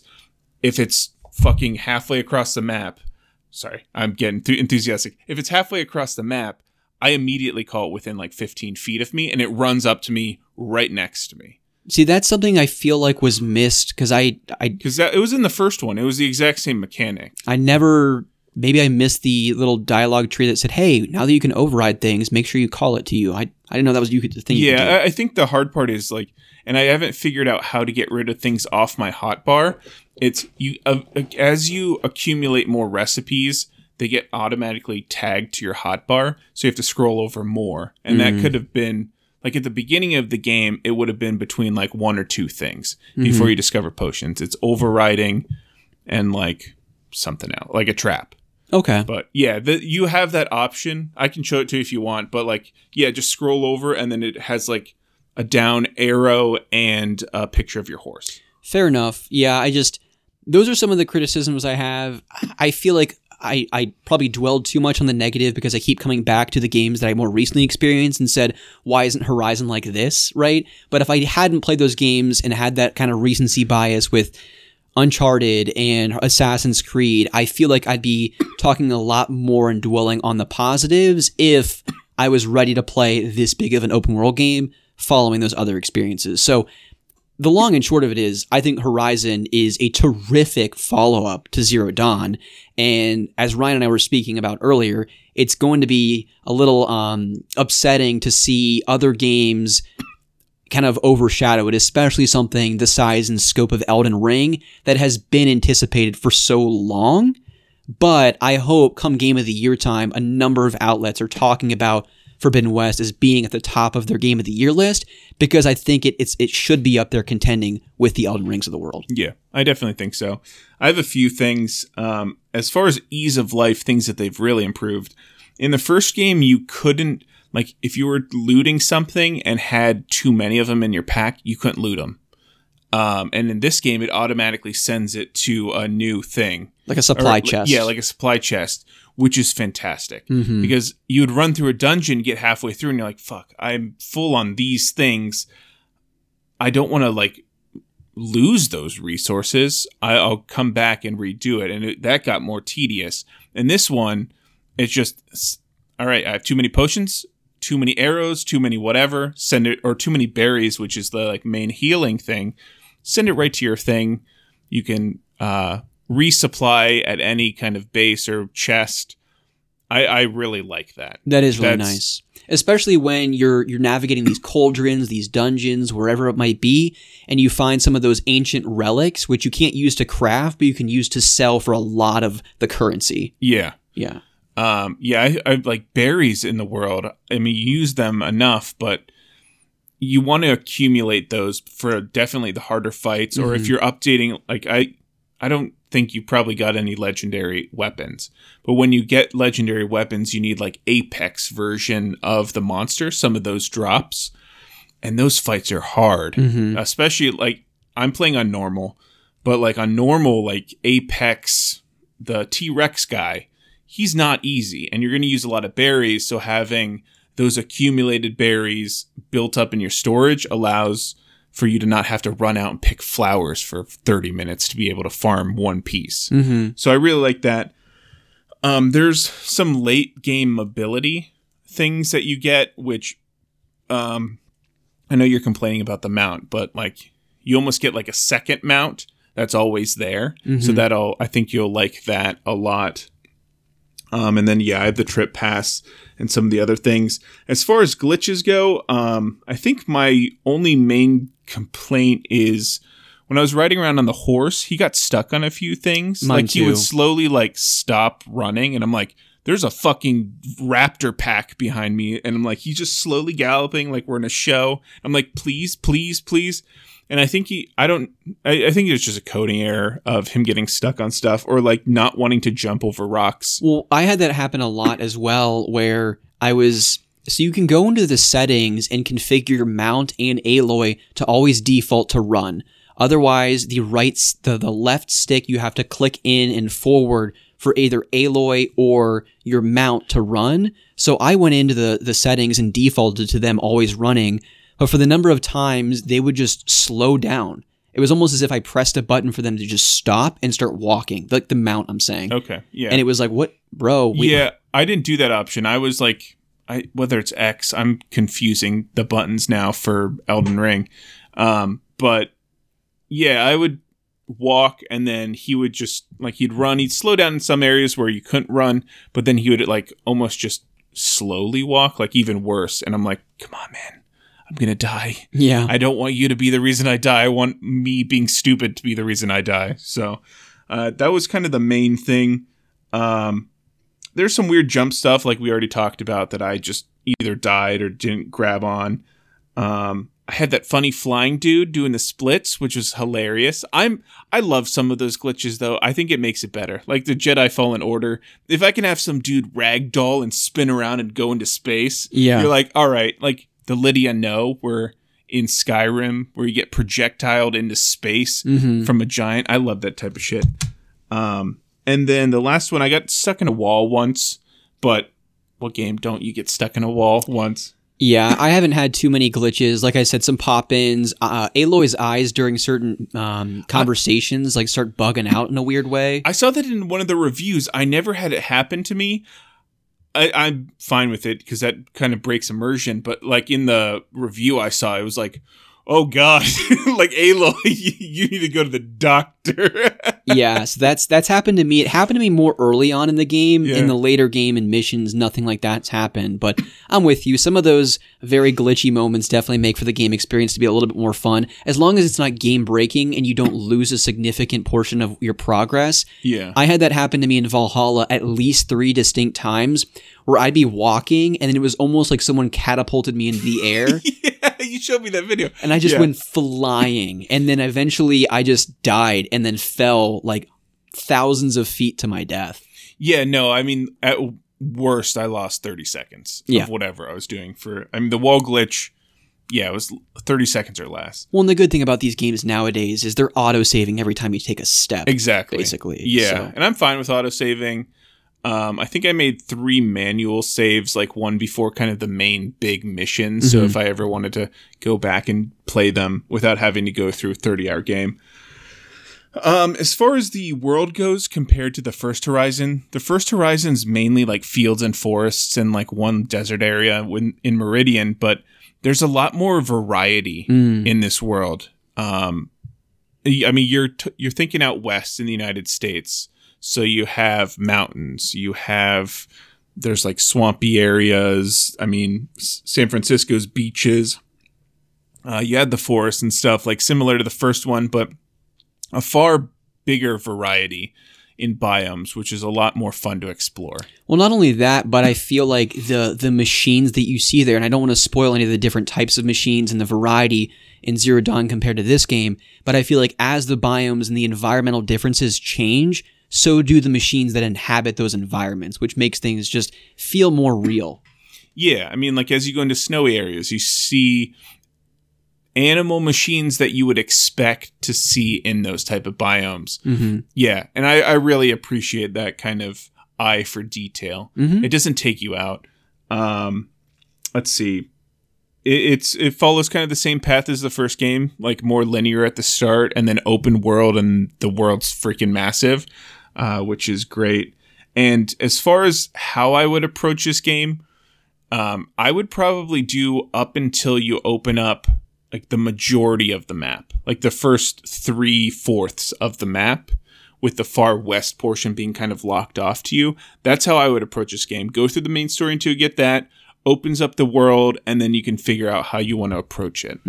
I spent a lot of time in the first fourth, which was the more linear valley area, but I almost wish I would have opened up everything before I start conquering stuff. Makes sense. So as we kind of wrap up the Horizon conversation and kind of get into Elden Ring here shortly, how would you kind of summarize your experience, Ryan? If you had to associate a number, you're thinking low 90s-ish? Yeah, low to mid 90s. I think the progression of the plot, where it's now, or where it ends and where it's going and what they can do with this world, I think it really builds on the foundation of the first and all the lore associated with everything around the series. Nothing feels out of place. Like, how do I say that? Like, nothing feels like you're jumping from this tribal world into a totally different genre. Like, yeah, I feel like based off of the established lore, it makes sense. Yeah. It's cohesive, and I would expect the characters to do what they do. Yeah. Which is really nice. It's not jarring at all. Yeah, I really had a good time. Well, good. And I did too. I'm looking forward to rolling credits maybe this afternoon, this evening. When Ryan and I do hop behind the mic again, whether it's in 2 weeks or 2 months, whatever it might be, I'm sure I'll come back to my kind of concluding thoughts and impressions on Horizon Forbidden West. I know I dwelled a lot of my criticisms and some of the negative aspects of the game. I would tend to look past that because a lot of that's driven because of the games that I played leading into this experience. And that just had impacts on the way I played it and the way I thought about it. And I think some of that's just not really fair for the purposes of kind of explaining the actual experience that you might have if you play it pretty fresh. So keep that in mind with some of the things I said. I would dwell towards more of the positive that Ryan said. But as Ryan did say, and I want to highlight and remind people that if you've not played Zero Dawn, I would definitely consider playing that first before going into Forbidden West, and also checking out the Frozen Wilds DLC for that, because once I kind of really get ready to go back into and explore everything Forbidden West has to offer many months down the road, I never completed the Frozen Wilds DLC, so I'm sure I'll go back and complete that as well. Yeah, and there's some good lore that kind of plays into the second game.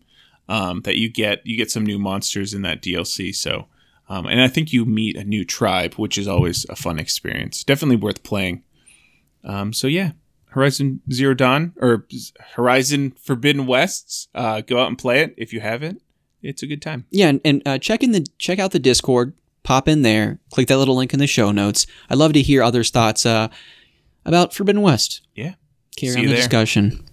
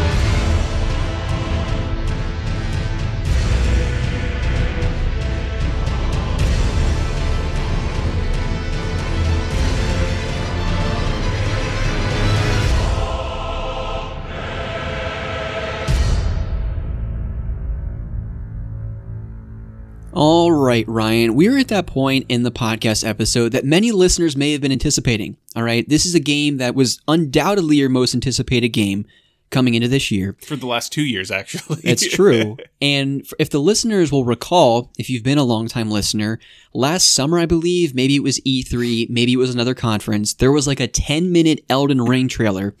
And when the cicadas were buzzing, and it was brutally hot here in the game room, you spent a good hour walking the listeners through, frame by frame, dissecting that trailer and all of the hidden lore that was baked into that 10-minute video. So I'm sure the listeners want to hear the follow-up to that, hearing your first impressions of FromSoft's latest release in Elden Ring. Yeah, we're at an hour and a half right now, so I have 10 pages of notes prepared, so we're at the maybe 1/3 mark of this episode.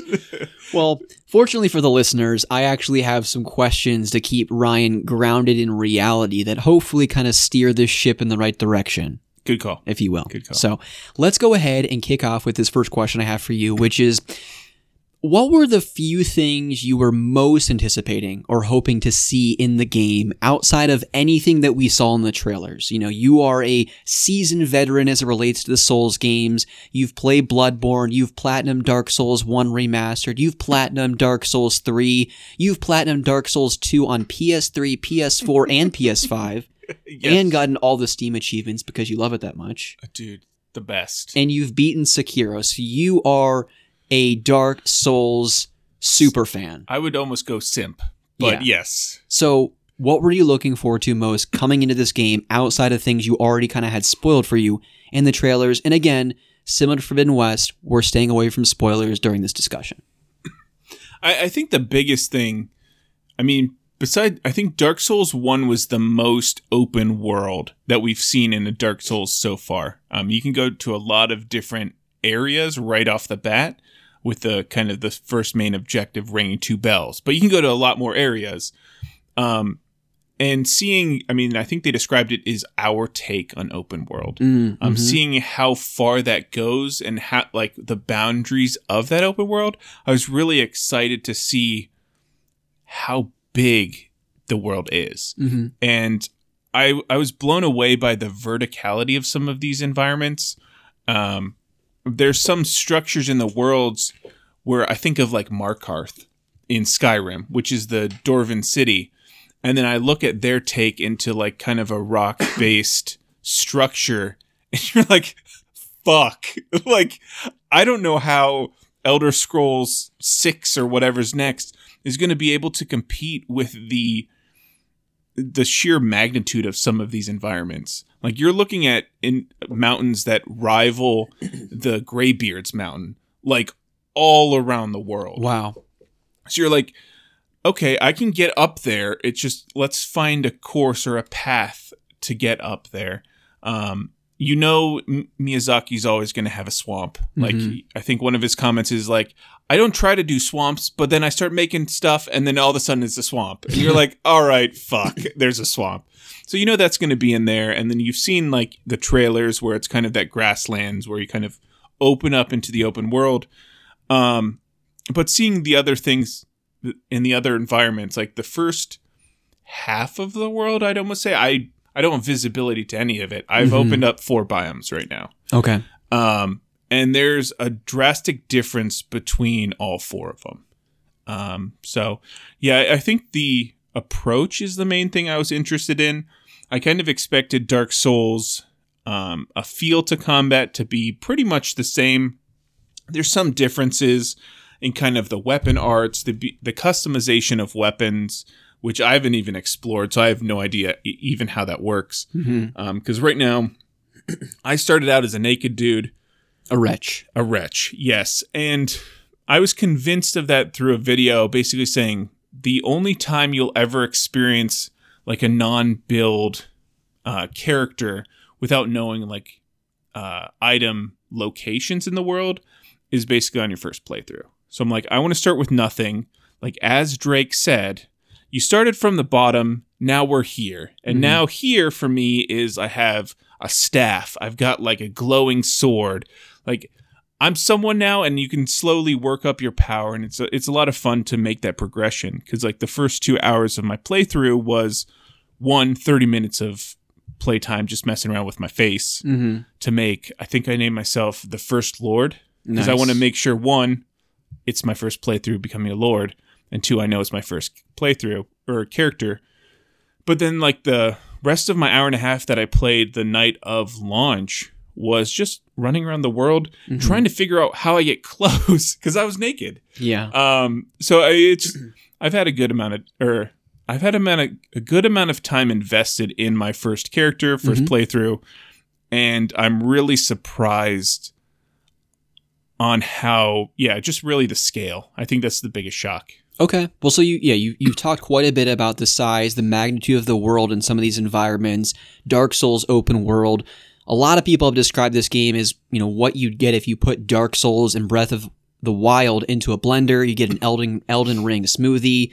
Yeah. Is that a fair comparison between those two games? And I guess what elements stand out the most in both Breath of the Wild and Dark Souls that you've seen so far? I think so in Breath of the Wild, you have those towers that you climb up to kind of light up the map. And it's similar in Elden Ring as well. They take that approach where you go into a new environment, you have a couple like bonfires or waypoints or whatever that you unlock, and then on the map, it ends up showing where that little lighthouse is that you can find a map piece. So it's very similar in the ways that you kind of unlock your ability to see the map as a whole. And then within that, I can't remember Breath of the Wild if they actually show all of the... I don't think they do. Like all of the dungeons and things on the map when you unlock them. You have to run around the map and find them. Okay. And it's a very similar approach to the map. And it's on purpose. But I'm like, I'm looking for dungeons in every side wall because they're not easy to find, but they're there. It's just finding them. And then some of the bigger dungeons have like a structure where it sends you on a shaft down into whatever's below. Some dungeon thing. Yeah. And I found 2 of those kind of, like you have the more normal kind of dungeons that you would say in like a stereotypical open world, like a Skyrim type dungeon, more linear. And then you have the two ones that I found gigantic dungeons where it's like, the size is unreal. Yeah. Like one of the most beautiful environments is in the dungeon that you find in the first biome. And it's, oh my gosh. I would suggest like my first 8 hours on my character, I think I gained 8 levels in 8 hours. Whoa. Which is to me like nothing. That's nothing. Like, yeah, in the first like 15 minutes of Dark Souls 3, I'm level 15. I'm level 8 because as a wretch, I think you started as level 1. So I gained 7 levels, I guess, to get to level 8. I was just running around the map, seeing like what wants to kill me, like trying to open up waystones if I wanted to go there. You're gonna like this. There's free teleports. You don't have to buy a thing to get into other waystones. Yeah. What's up? I was surprised how much this world wanted to kill me. Like, I got to some areas where I was like, oh, shit. And then I'm like, I thought that was a boss from a different area. There's 2 of them. Wait, fuck, there's 5 of them.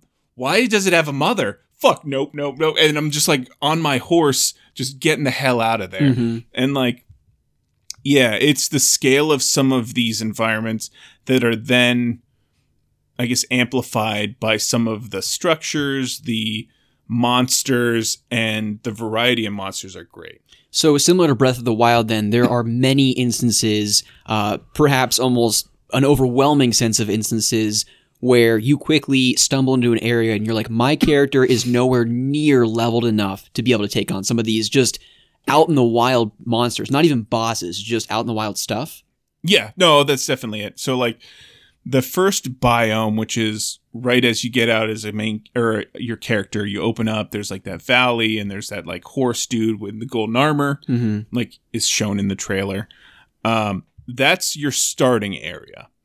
And then if you branch out into the one to the right, the one to the south, or the one to the north, you're going to quickly find if you're going up against enemies with a level 1 or even just a normal weapon, you're not going to do a ton of damage. Mm-hmm. So it's up to you to kind of explore. Like, the cool thing about a Wretch is I started out with a club, and I'm like, the moveset's crappy. I do 0 damage. I'm going to kill some knights.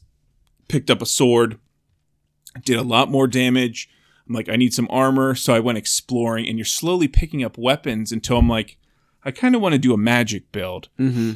I was exploring up north, and I found like this crystal sword that scaled based off of magic. Mm-hmm. And I'm like, that's right up my alley. And then I hit a guy that I hit in the beginning for maybe 100 damage, and I was doing 200 damage. And I'm like, I'm making some hella upgrades right now. And it's the exploration that allows you to quickly increase your character. You can find more endgame items scattered around as you branch out. More so to the right and to the north of your starting area. That's where you start seeing like, I'm underleveled or underskilled. And then you get to, so like around the main world, there's kind of, I would say mini bosses, because they're bosses that you're expected to be able to do at that level with like a reasonable challenge. And then I was watching Pete play. He basically streamed the entire day, and we went after one of the guys who was in the trailer. It was that dude who kind of fell down from that big castle in the thing of smoke. Yeah. And he was throwing like energy daggers at you.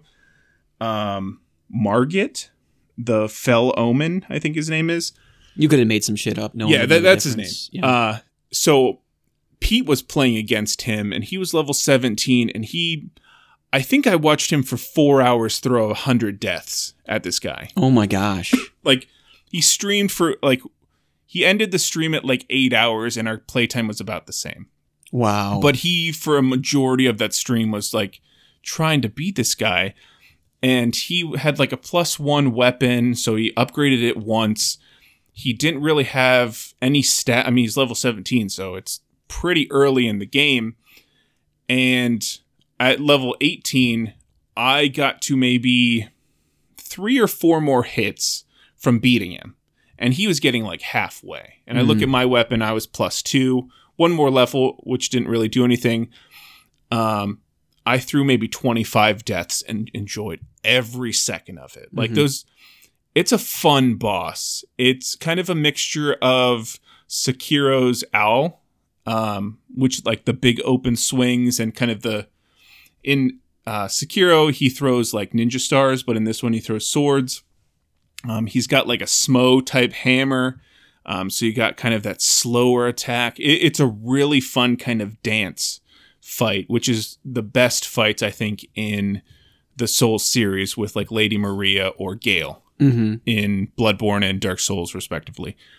So it's a really fun fight, but what I ended up doing was like, I could beat him if I threw 4 more hours, but that's not going to be fun because he's a mid-level boss, not like the ones you find out in the main world. Went out, I got teleported to some mine because I opened the wrong chest, and I was like, these guys are mining stuff. They have like glowy picks. Maybe I can kill some to get some upgrade things. Got the correct upgrade stone, upgraded my sword, and beat the boss. Okay, nice. So I think the exploration is going to be the huge thing to curve some of the major challenges in this. I mean, the boss it's not easy, but it definitely helps curve for the newer players. Yeah. So yeah, I think it's a good challenge. And I mean, similar to Dark Souls 3, you have the main kind of 4 bosses. I'm blanking. You don't need to name drop any Okay. boss names. It's all fine.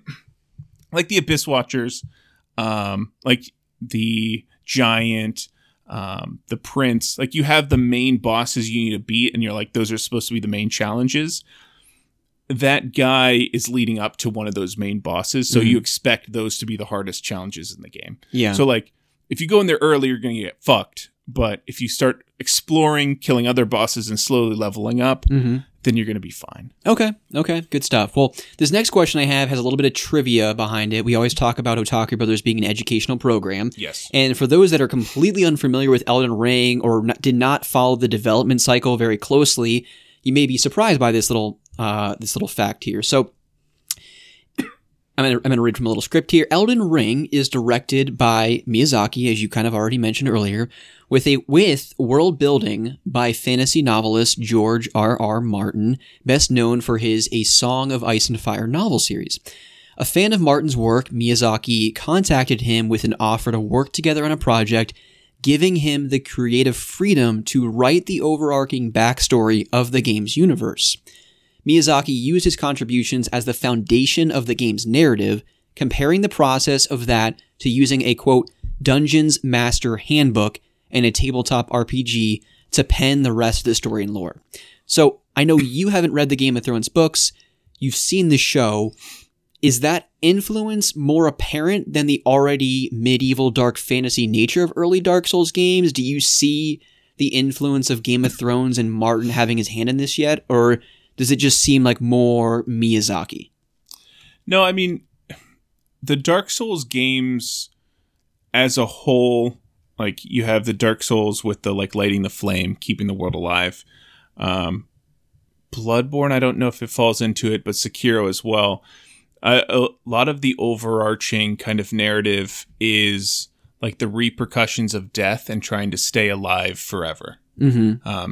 So like keeping the flame alive and keeping the world alive. Like as things die, you have in Sekiro people trying to look. They're all trying to search for eternal life to either keep their kingdom alive.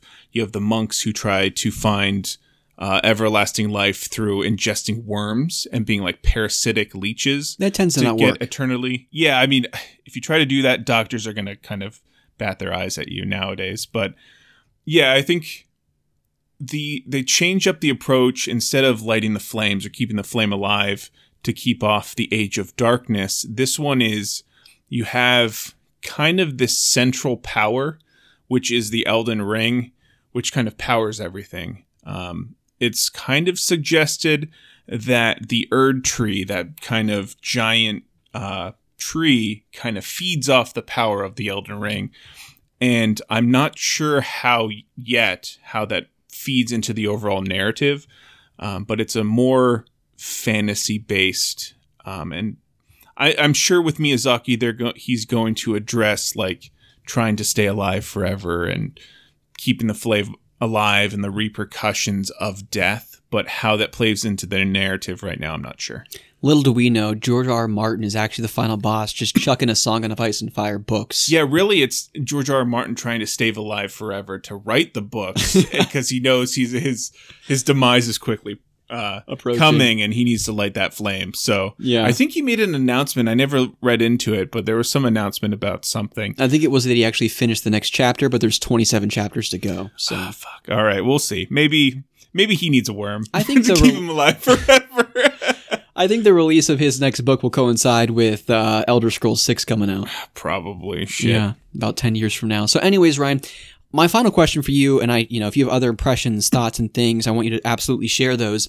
I ask this anytime a new Monster Hunter game releases because you are the super fan, the point person that is most well-versed in that universe, more so than anyone I know that I'm closely synced up with. So for the Soulsborne series of things, decent jumping on point for people that have never played or maybe have played in the past, but just the games didn't click for them. It's far better than Sekiro, because you got to like the first, like a second mini boss, and you're like, haha, wasted $60. Yeah. Far more than Sekiro. Bloodborne, Dark Souls, they're very linear. Bloodborne is more fast paced, and you're going for the themes of Lovecraftian kind of feel to it. If you're going for a pure, more linear game, you're going to Dark Souls. But with like that medieval dragon feel. And this one, if you like open worlds, you're going to have a ton to explore. Mm-hmm. And then with that comes the ability to kind of stave off some of the spikes in difficulty that you get in Dark Souls. I could see that boss that Pete was going against as a wall, but there's a lot of ways to counteract that difficulty. You have summons now. I didn't like the summons, or at least the one I had. Like, I had a pack of 3 wolves, but I found him getting in the way where I couldn't see the boss's moves, where Pete got halfway down to the boss using those wolves, and he really liked that approach. Okay. So there's tons of different summons. Like, there's a jellyfish you can get by talking to this woman 3 times that is super effective to him. So there's a lot of ways to customize, where kind of bringing in your own allies through summons. And then right outside of most bosses, from what I hear, or at least the higher tier bosses like him, there's like a NPC summon that you can summon. So if you want to go more or less with an army into these fights, I think the accessibility to not run up against those walls, or at least the game tries to give you a ladder to climb over those walls, along with pushing you to say, hey, the combat's still going to be hard. Like, you still have to dodge stuff. Yeah. But it will give you at least more cannon fodder for the boss to go after if you want to just either range or mage from afar as your minions go in and attack. Will give you more tools in your tool belt to approach. And then we'll also give you this vast open world to either find endgame weapons that are more powerful, more suited, and more ways to customize those weapons through like art of war kind of things that you can attach to the weapons to make those even more customizable and powerful. Okay, well, that's good to hear. I like the idea of it having a lot more player freedom, because Dark Souls, you mentioned Sekiro with that one, not even I wouldn't consider him boss, that really stopped me from moving forward and wanting to play the game. Just the giant troll guy. Absurdly frustrating. I like the idea that there's more accessibility options, but also just more ways to, as you were saying, curve the difficulty by like basically use the world to your advantage, because there's a lot there in terms of weapons, armor sets, ways to just, I would assume, grind a bit to kind of propel yourself forward a little bit more. And anyone who's suggesting or is looking for a place to grind, there is the biome to the right of like the starting area, off like all the way to the right on a peninsula. There's a save point. Those enemies drop like 1,000 each. Oh. So early game levels, I think the start per level is about 600. And you can make a route around there that gets you 17,000 per trip in like 4 minutes. So like there are places early game, if you explore, to get you quick souls, if that's how you want to approach it. I really liked exploring, and one thing that I want to suggest that I made this mistake, so I have to run around the map, is golden seeds are kind of the way that you get more Estus flasks in this game. Mm-hmm. And Estus flasks, for those unfamiliar with the series, are ways to use basically potions. Yeah, they're your potions that can regenerate every time you go to a bonfire. Mm-hmm. So you have, I mean, they're not like a limited resource. I think you start out with 3. There's a starting golden seed, which gives you another one right off the bat. So you can start out with, I think, 4 or 5. And then around the world, there's these tiny glowing trees, and underneath them, there's always an item. And you can find them in every biome. There's a ton of them. I was like, oh, those are pretty. And I ran past them. And I was like, going back, I finally figured out that under every one of those trees is a golden seed to increase your Estus flasks. Oh, wow. Okay. So if you explore the world, you're going to find quickly that you can get 10 Estus flasks within the first couple areas just by going up to these trees, picking up that item. Okay. So like, going into that boss, I think Pete had maybe 5 or 6. I ran in with 8 because I was just running around the map, and that's missing probably 6 or 7 around the map. So there are ways to quickly improve your optics when it comes to some of these bosses and the environments, and then as you level up, it gets a little bit easier. Okay, good stuff. Well, I'm super excited to finally delve into the game. I've been holding off because I wanted to focus on Horizon Forbidden West and getting as far as I can.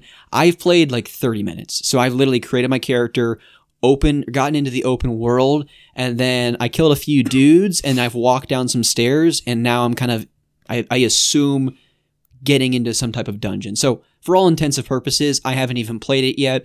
once I'm going to try and finish Horizon Forbidden West later today. If I still have the itch to play games, maybe I'll play a little bit more Elden Ring. But where are you at overall impressions-wise? Is this like absolute Game of the Year contender, exceeded my expectations, met them, one of the greatest games I've played of all time? Yeah, I mean, I was worried. I mean, the reviews were amazing, going in at 10 of the 10. And then you hear, like, there's some technical glitches on, or like I watch ACG and Skill Up are the main kind of people I listen to for more unbiased or like more technical approach to the reviews, opposed to like Game Informer and those kind of things. Well, I don't mean to interrupt you. One thing I will say, Daniel Tack is the kind of the editor guy over at Game Informer. He is like you when it comes to Souls games. Super fan, knows all of the hidden backstory and lore. You might disagree with this. He gave notoriously Dark Souls 2 9.75. But I think he gave Bloodborne a 9.5. He's historically reviewed these games very well because he loves everything Dark Souls. Well, I was going in for more like, at least ACG is the most technical review, or most unbiased, maybe? Unbiased, yeah. And then immediately after, or maybe the next day when the patch launched for them, he did a second review follow-up saying like, hey, I've had more issues and stutters. And overall, I don't think I've really had any issues. There's some pop-in for grass in like a giant plain in that main area. I think I had lag once in like a 5-on-5 brawl between knights and goblins. Mm-hmm. Like there's a shit ton of stuff on screen. Makes sense at that point. Yeah, and I'm like, yeah, you have the entire visible world loaded plus all of these NPCs, and that's not even talking about the ones off a little ways away. So overall, I mean, technically, it's good. It's fantastic. I can't wait to explore more, figure out builds. Like I think I mentioned early on, maybe a year plus ago in one of these podcasts, that my enjoyment for Dark Souls 3 was rejuvenated when I played a magic sword build, where you have left hand, you have a staff and you can do magic, and right hand you have a sword. And that's how I'm playing this one, and I'm having a blast. Good stuff. Well, I'm glad to hear that it's really met, in some cases exceeded your expectations, because it would have been pretty depressing if we came to this game and it bombed on reviews and didn't meet. Because, I mean, this game had everything going against it, because it was the most anticipated game 2 years running for the Game Awards, with George R.R. Martin's name tied behind it, and them saying, like, we're taking the Dark Souls formula and going to an open world. Those are lofty expectations to me. Plus, you have to live up to everything beforehand. Like, besides Dark Souls 2, they have amazing games. You're really just ruffling the feathers of Dark Souls 2 fans out there. I hated Dark Souls. They went with quantity over quality, and there was no weight behind the combat. Like, at least with Dark Souls 1, when you hit something, you could actually feel the hit being registered. It felt like you're cutting through butter, regardless of what you're touching. Well, I don't think Miyazaki's name was tied to Dark Souls 2. It wasn't. It was a totally... It, like, doesn't even fall really into the main story of Dark Souls 3. And that's... it. He was working on Bloodborne and Dark Souls 3. I'm much happier to have gotten a shit Dark Souls in Dark Souls 2 and have gotten the masterpiece that is Bloodborne as my first interaction. So, like, I'll deal with it. But like, you'll let it slide this time. Yeah, we'll allow it, Miyazaki, but get your shit together. But Elden Ring, I think they brought home, they live up to the expectations on all of those points. Good stuff. Well, Ryan, I cannot wait to hear how your impressions continue to evolve with this game. I have no doubt in my mind it'll probably be your game of the year, and I imagine you'll be playing this probably through the end of the year, even after credits roll, experimenting with all kinds of different builds, so more impressions to come for all of the good listeners out there. I think that's about a wrap for the episode. What do you think? Yeah, I'm fine with that. Yeah, I'm fine with that. Okay. Not to extend or like go into long-winded. Well, I mean, next time I record, I will obviously have more opinions. Exactly. Yeah, I mean, go out and play Elden Ring if you haven't already. I get, I mean, for you coming off of what, 3 open worlds, I think Elden Ring is something that you push back on because the world, I mean, compared to Horizon, it's almost overwhelming to the scale of it. like Friday or Saturday night, I had played like all day with Pete, and I'm like, I don't want to get burnt out on this game because running around this world is massive. So I went back to Horizon, knocked out some like side quests to try to get some trophies because I realized I only have 8 platinums and I want Elden Ring to be 10. So I have to platinum Horizon, which was my first, as the second one is my 9th. So I'm knocking out trophies on there, and I'm like being able to change it up a bit. But yeah, I would say beat Horizon, punt Elden Ring for down the road, like June or July or what, after Kirby or some of those smaller games. Yeah, absolutely. Alrighty, well, good stuff. Hopefully everyone got a decent idea of our general impressions with both Forbidden West, Elden Ring, 2 of the hottest releases in quite some time. Again, Ryan will have more impressions of Elden Ring in the future, as will I, and I'll probably have concluding thoughts on Forbidden West in an episode down the road when I hop behind the mic again. But thank you everyone so much for tuning into this episode. As we said, our release schedule is going to be a little bit up in the air in future weeks and months, but there will definitely be more Otaku Brothers episode in the near future, so fear not about that. As we come to the close of any Otaku Brothers episode, whether you are a new listener or you are someone who's been listening for quite some time, we always have to close things out by me tossing things over to my co-host to say, Ryan, do you have any parting words or fun facts for our listeners? Yeah, I was looking up interesting facts about like the Rods of God, which are like this cool like space weapon.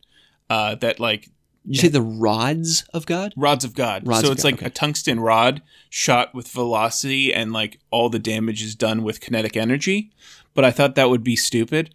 So I found out that elephants can't jump because basically their legs are not built to deal with that amount of weight impact, and their feet, the actual bone in the like foot of the elephant, the front toe is the only bone part. The rest is mainly fat. So, like, they would just buckle if they tried to jump.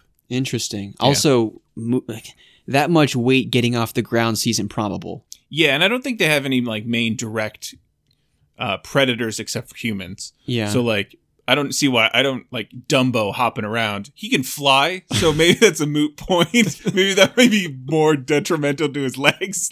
Like, adult Dumbo just fucking buckling in the circus. But yeah. Elephants can't jump, apparently. They can fly, though. Yeah, they can fly. All right, everyone. Well, thank you so much once again for listening. If you have any questions for Ryan and I for a future episode, or questions for Lauren and Ryan, you can ask them anything you want, keeping it somewhat appropriate. All right, try and find a way to do that. You can write those into otakubrotherspodcast@gmail.com.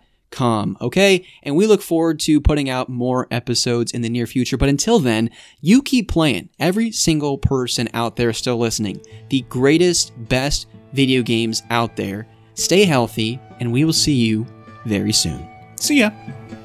Am I the one to hold this crown of ash and salt? Their kindness calls to me. I have to block it out. My voice has grown so somber. These words don't seem like mine, but the iron won't subside. No matter what I try.